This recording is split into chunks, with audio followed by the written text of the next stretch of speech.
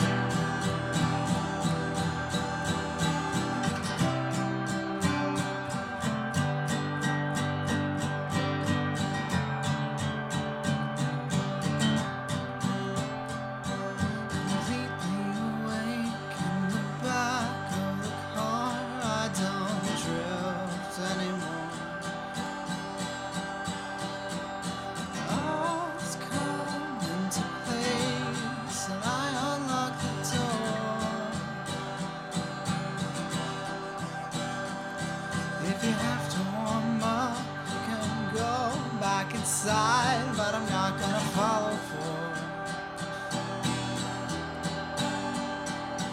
I've come to prefer sleeping outdoors.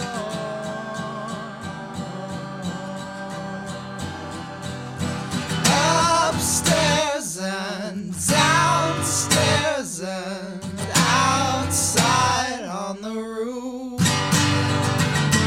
Small stars and steel bars say the ghosts up in the attic tell the truth.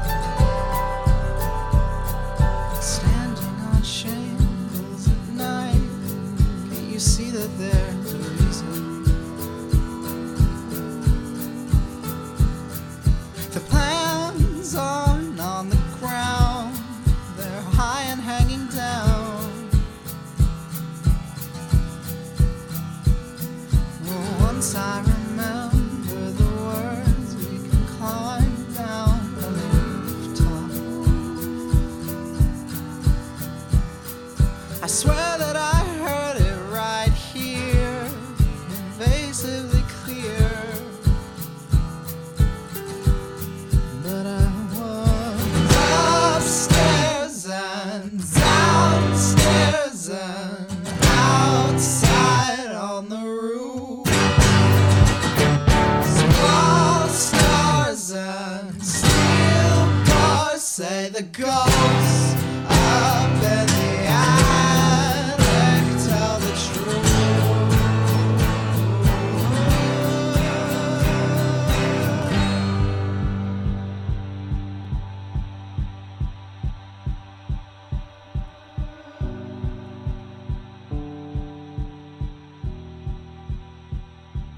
Hello Leuven, and a dear welcoming to all of our listeners through the online podcast and known as Spotify. I'm Nicolas Rojas and welcome to the segment of Full Interviews with The Voice. I'm today with Philip. How are you, Philip? I'm doing fantastic myself.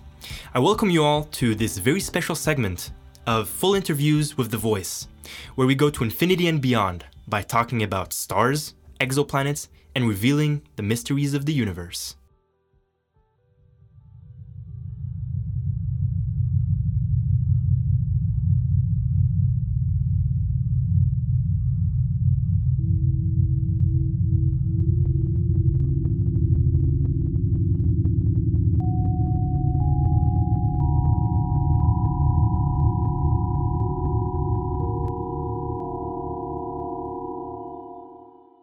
What you just heard are stellar sounds, waves emitted by very, very distant stars. And actually, talking about stars, what a better moment to introduce our special guest than now. So welcome, Katrien Kolenberg, an artist and astrophysicist. Thank you. Happy to be here. Thank you for coming. So can you tell us a little bit about what you do? So basically, if I can summarize it, I try to understand our world better, our universe, and I try to do that in different ways, and I try to communicate that knowledge or that experience to others. I think that summarizes it, but there's different exponents of that, and one of them is my research in astronomy. Okay, so if I understand well, you research about stars? Mm-hmm. Yeah? Yeah. Okay, well, I think we can start our interview then with our first question. And I think everybody wants to know, how did your passion for astronomy ignite? I think I can ask you the same thing, right? Because you're also interested in astronomy. For me personally, It started as a kid, looking up at the sky. So that's how it started, and I was very young. How was it for you? Well, actually, it was Neil deGrasse Tyson who actually inspired me. You actually have his book today, Death in Black Hole. Yeah, that's how it started, just watching him and just learning about the stars and the different phases of a star. It really breaks your mind, you know, knowing how small we are in such a large universe. Yeah, I think that's also what attracted me to this particular science, because you have some really mind-boggling concepts in astrophysics. One of them is time and how relative it is. Another one is space, distances. So all the things that on our Earth, we see it in human scale, actually there's much more that exists out there. And that really caught my attention from a young age. So that's what kept me really interested in this particular science. Yep, very interesting. So we've heard in the news recently that, companies like SpaceX and Boeing are making headlines. And they're bringing a lot of attention to space exploration, which I'm very fond of, by the way. And so do you think that in these days right now, astronomy is getting more attention from younger generations? It's hard for me to compare with decades ago. But I see that my students, they're very enthusiastic. And for example, at the KU Leuven, we have seen in the past years a really steep rise in the number of students starting physics courses, which is very interesting, because generally that's not the most favorite topic to choose when you come from secondary school. And it might have to do with some discoveries that happened recently. So I think it plays. I think having more space-related topics in the media is definitely something that has a lot of influence on young minds, and it's something very good for attracting young people to STEM subjects. Yeah, I actually think that Neil deGrasse Tyson has the same perspective as you did. Basically, he stated that, of course, in these days, astronomy is getting more attention because astronomical events are making headlines in the news. And, kids see the news, so you don't even need to explain how cool being an astronomer is, because they already know that. Right, yeah, exactly.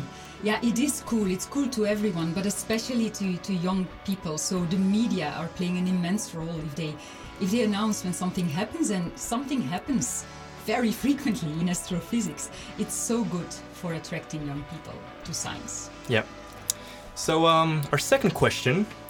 So basically, a few weeks ago, I assisted to your concert, Music of the Stars, which you're one of the main organizers, if I understand well. We are 3 people. Three people? Yes. Yeah. So it's a co-production with 2 professional musicians, 2 friends, Waldo Heuns and Hugh Desmond, a pianist and a violinist.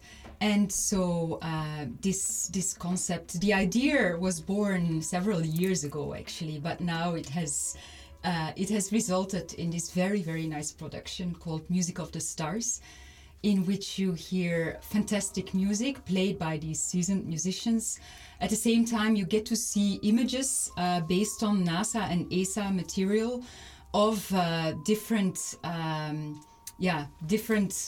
very nice things that are to see in the universe and that are being observed. And I also provide some cosmic perspective before and in between the pieces. Yeah, I was actually about to say that the images were beautiful, first of all, but I also, the music really, really inspired me. Mm-hmm. And so my question is to you, how did you meet these two very talented artists? Mm-hmm. I went back into my my mailbox, and I saw that there was a mail from Waldo exactly 3 years ago. And at the time, the duo, Hugh and Waldo are a duo Doppio Stile. They've been collaborating for a long time, and they've been doing very nice interdisciplinary projects because besides being artists, musicians, they're also scientists. They are, Hugh is a physicist who's also a philosopher of science, and Waldo also, I think, did a PhD in musicology or philosophy. So they're very learned people as well. Yep. So they have a lot to say about different things. And so they had this wish to do a production specifically around astrophysical topics. So that's how we got in touch. Very interesting. Yeah. Okay. So I know there's some missions that keep being launched for further research in astronomy and just discovering our universe. Plenty of them. Yeah. And so I know you've been involved with the Kepler mission. Right. Could you tell us a little bit about it? Yeah, I'd be happy to. Kepler is named after the astronomer who several centuries ago discovered the laws of Kepler. Jonas Kepler? Yeah, exactly, that guy. So he really, what he did is something I'm using every day to interpret the data that I see. But we named a space mission after him, and this mission has the aim of finding planets circling other stars. And before this mission was launched, we were asking the question, how common are planets around other stars? And thanks to Kepler, we know now that they're very common. So it's been a great honor and pleasure to work on this mission, and there's been so many breakthroughs with this mission. I have worked particularly on the stars observed with Kepler. So can I say more about it? Yeah, of course, be my guest. So I have worked mostly on the stars that Kepler observed, because if you want to find a planet, you have to know its star. Planets are much, much smaller than stars. They don't emit light like stars. So you can actually mostly only find them indirectly.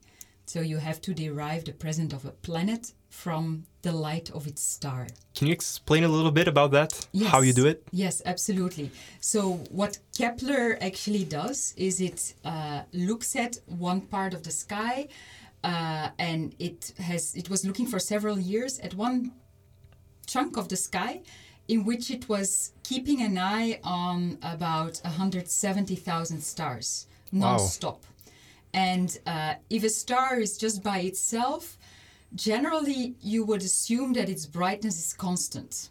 But if a star is orbited by planets, then if the planet happens to be along the line of sight, if it happens to sometimes pass in front of a star, then it will, while it passes, dim a little bit of the light of the star. You can compare it with a street lamp, and you have flies circling around the street lamp. And if you have many flies, they will block a bit of the light of that street lamp. So that's what we're trying to do with Kepler. Yep. And is one of the goals of Kepler maybe someday discovering another civilization out there? It's the first step towards that goal. And so a logical question here would be, do you believe that there are aliens in the universe? I would be really surprised if there were no aliens elsewhere. Yeah. I don't know if you heard about the Fermi paradox. Yes. Yep. Could you explain a little bit what it is to our viewers, to our listeners?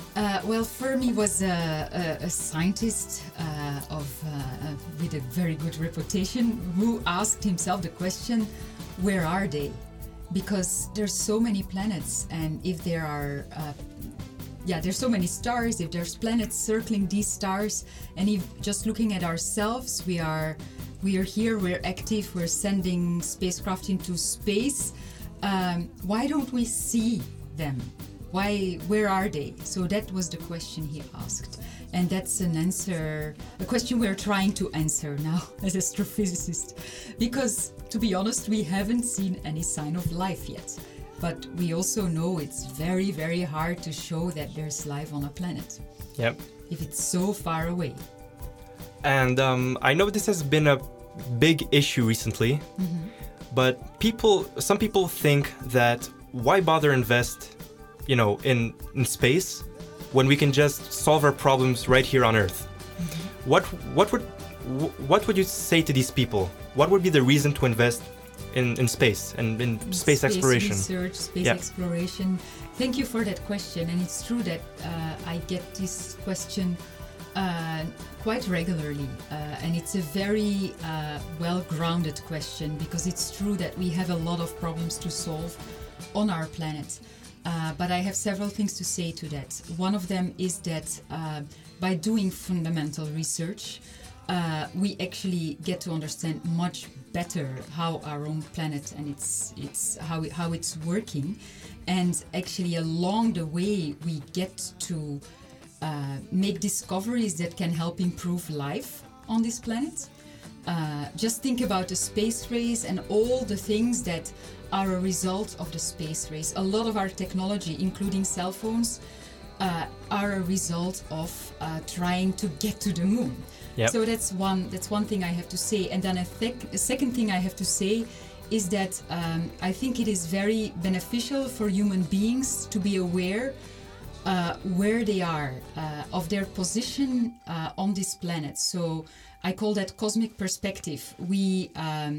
It's good to know and to be aware that we are one of millions of species on a planet, and to know how fragile a planet is, and to know how rare a habitable planet is. So I think just having this knowledge can also help give people the right perspective in dealing with the problems on Earth. Yep. It's astronomy it's very humbling to know that we're so small in such a big universe, that our atoms came from the nuclei of stars, of very, very distant stars. It's really amazing. It is. It's humbling, and I think humans need that humbling. Yeah, Carl Sagan used to call it astronomy being a very humbling experience. Absolutely. Yeah. Want to become an engineer, space engineer? Yeah, definitely. It's one of my goals one of my dreams, let's say, to help in the colonization of our solar system. Yeah. And I would love to work on our effort in colonizing Mars, first of all, because this has been a very big thing recently with companies like SpaceX and Boeing trying to start a new space race basically to Mars.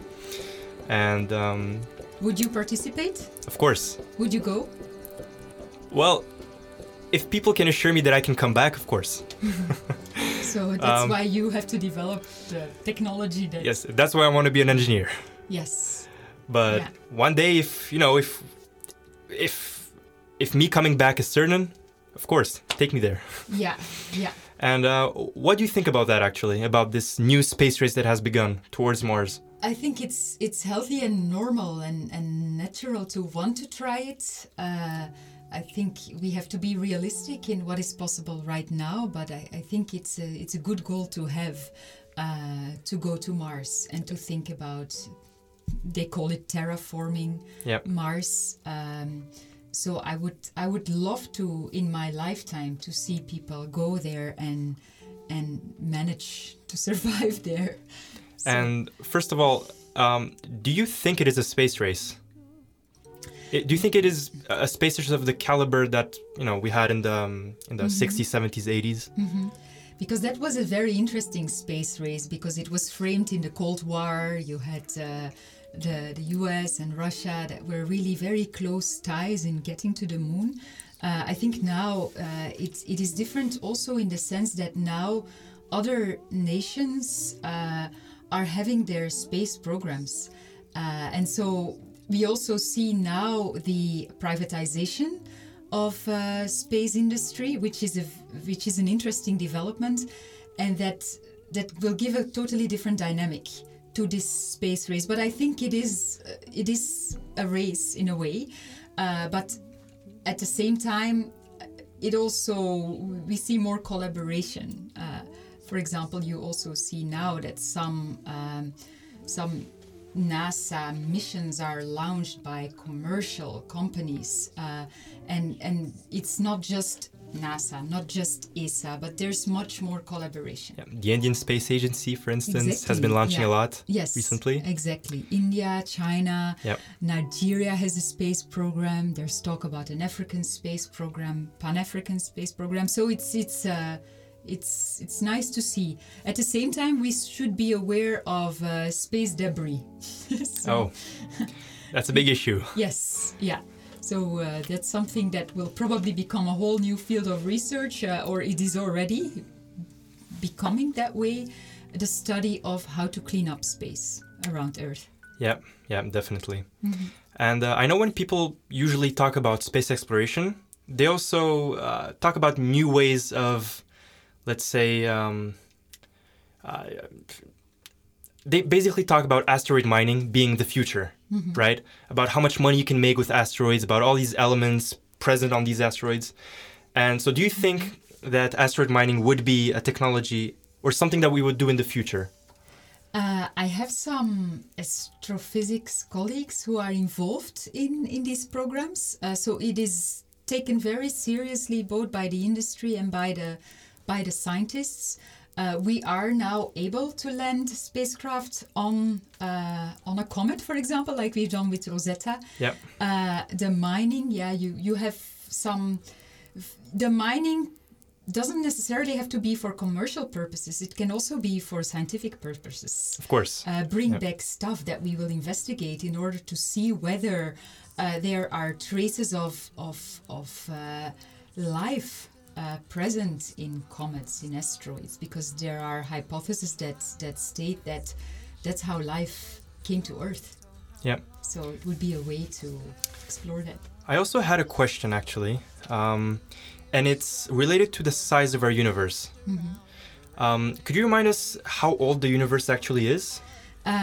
So we think our universe is about 13.6 billion years old. But it's plus or minus. And so with that in mind, can the universe ever have a bigger size than 2 times 13.8?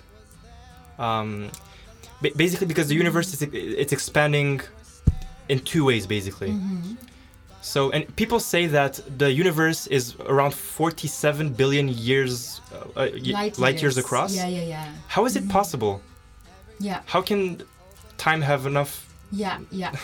Because if you think of the light speed, and you think of the speed of light, which cannot be surpassed according to Einstein, then it doesn't add up.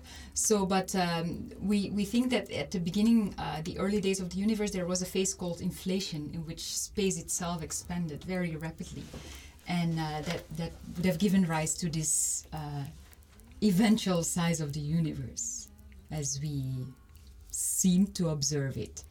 But there's so much research still to be done in this area, and I think the new discovery of gravitational waves is going to play an important role. Predicted by Einstein. They were predicted by Einstein 100 years ago, if I'm not mistaken. Yes, around exactly. 100 years a century ago, and then they were 1 century later. They were found. So that was a very interesting discovery, and I think these waves, these gravity waves, these vibrations of space-time itself will give us a whole new window on the universe and also its early days. So I think cosmological questions will receive new ways of getting to the answers through gravitational wave astrophysics. And how did these gravitational waves come into existence? What created them? The ones we discovered? Yeah, the ones we discovered. Okay. Yes. So we discovered them about, they were, I think it's a bit over 2 years ago now that we found them. Actually, there are on Earth now some extremely sensitive measuring instruments, interferometers we call them, that can measure when space itself contracts and expands. And such a tiny expansion contraction, such a tiny oscillation of space itself, and I say tiny, when I say tiny, it is smaller than the size of an atom, so it's really tiny. It was discovered through these interferometers, and what we think and what we're pretty sure, because our models lead to that, what would have caused this vibration in space-time are two massive black holes. A black hole is basically an extremely dense object that is so dense that not even light can escape from it. That's what's a black hole, and you have them in different sizes and different masses, and these were what we call intermediate mass black holes. There's different definitions from them, but for them what we think is they had each about 30 solar masses. They were spiraling each other, and then they basically merged.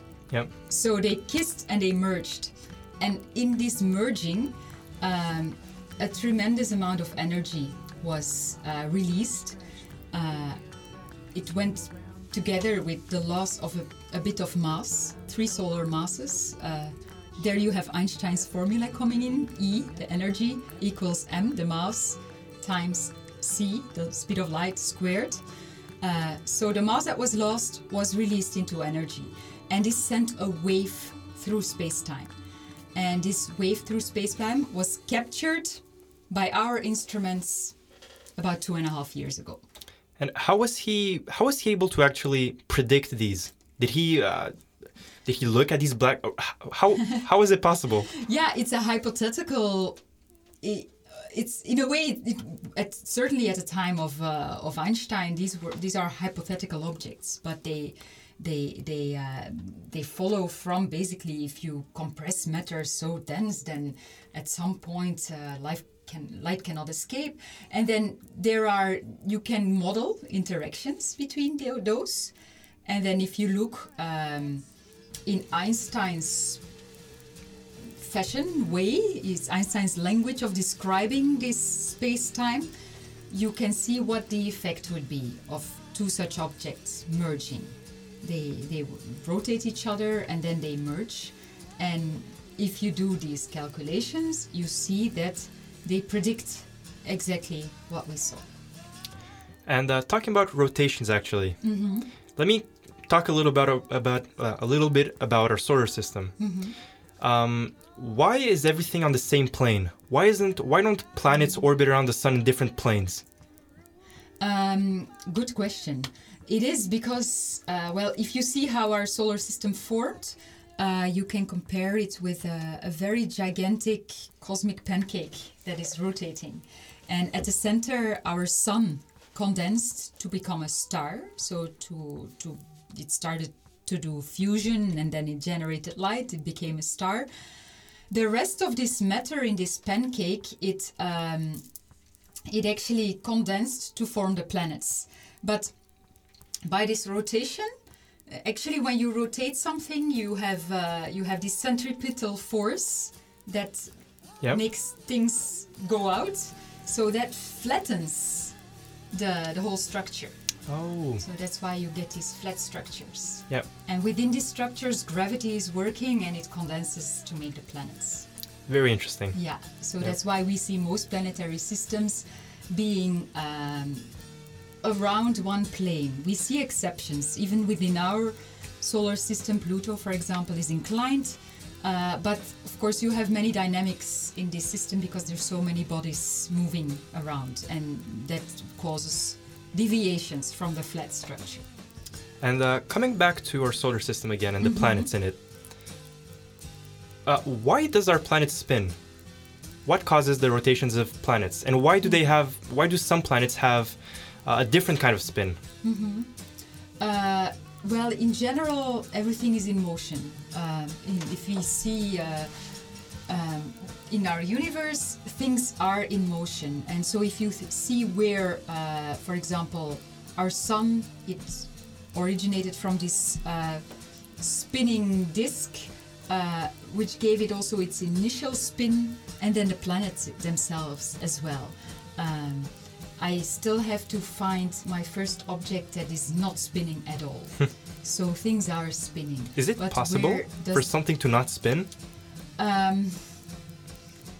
Well, if you look at bigger scales, everything is in motion, of Yep. course. But if you look, it depends where you put your inertial system, and then you can say, okay, this is in rest. But rest is a very relative concept in space. Yeah. Yeah. And so if you ask yourselves, why do planets spin fast and others slow? It really depends on the initial conditions of the system and the way the initial conditions, and then the what you call the boundary conditions. So the whole situation, the whole context results in how the planet is spinning today, like our Earth-Moon system, for example. Yep. Yeah. Actually, I also wanted to ask you something. Yeah. So we've talked about stars emitting waves, contracting and expanding, and being able to produce music, stellar sounds. But how are planets able to do that? Planets do the same, and our Earth does the same. So seismologists of Earth, geoseismologists, they study the vibrations of our planet.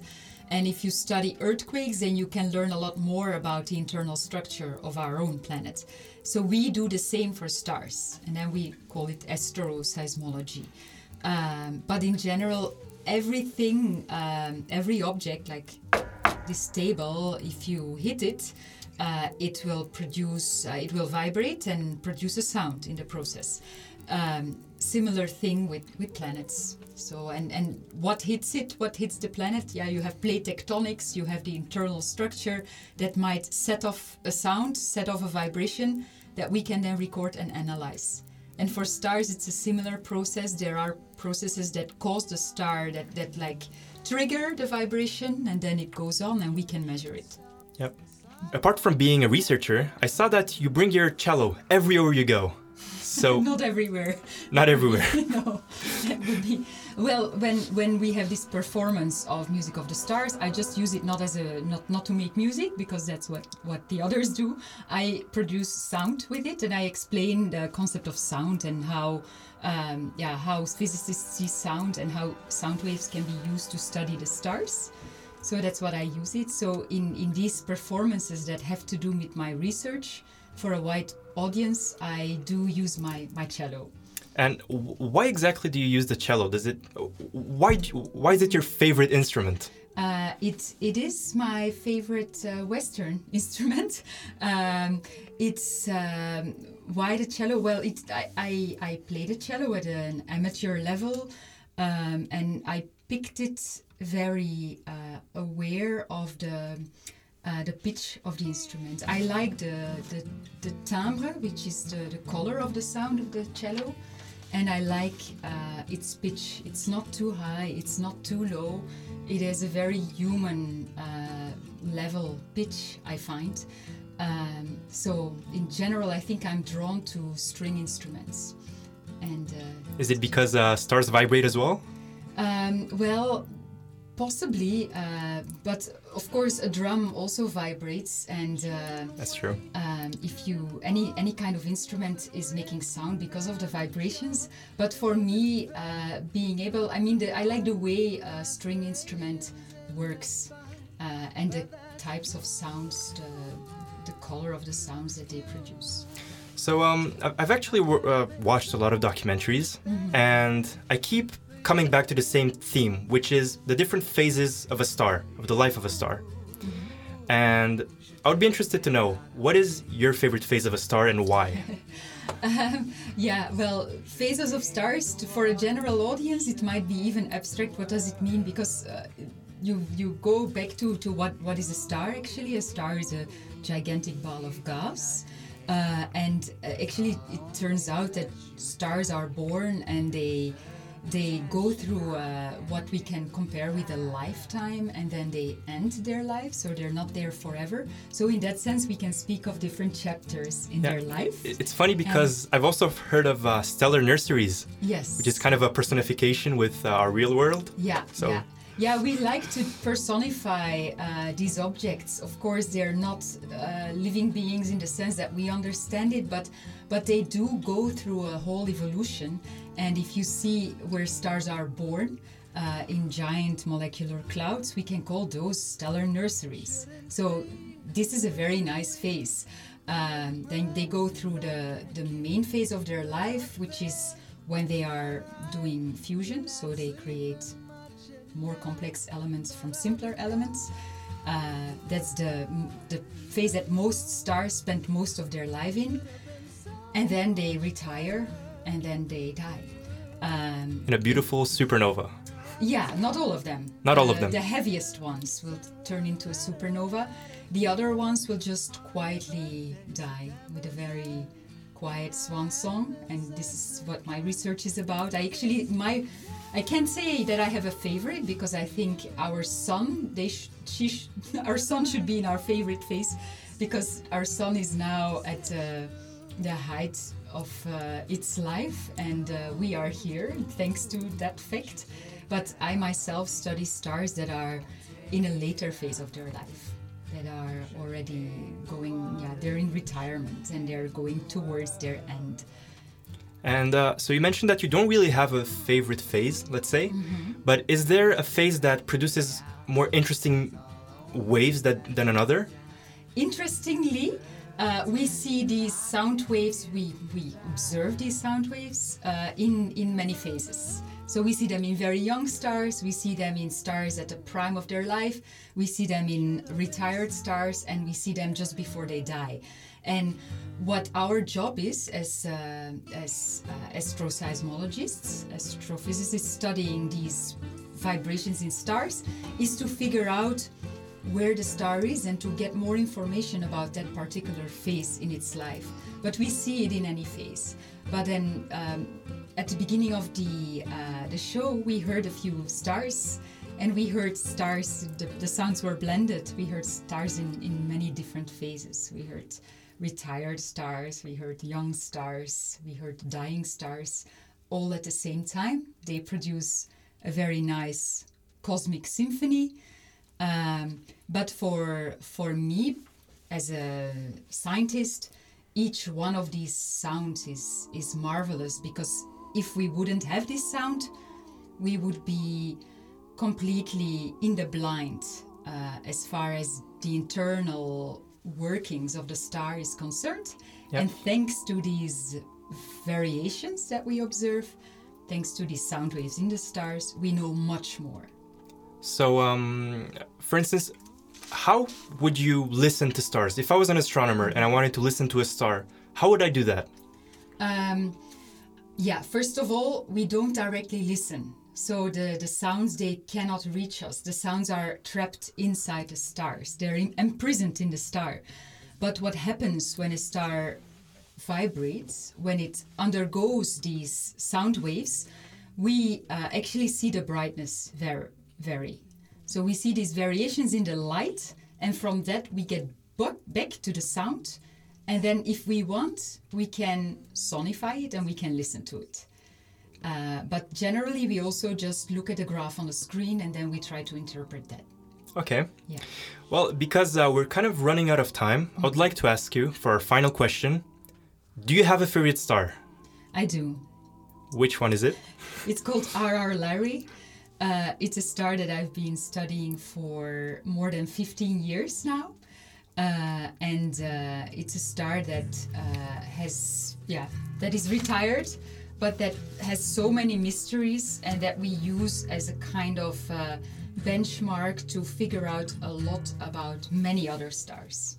Very interesting. Well, thanks a lot for coming, Katrien. It's really a pleasure to have you. My pleasure. Thank you.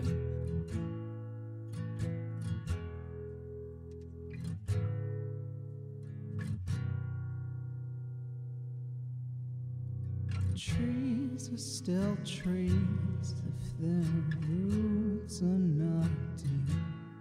Even if you remove them, branches and limbs are intangible things. That's a fact, but it's not proven.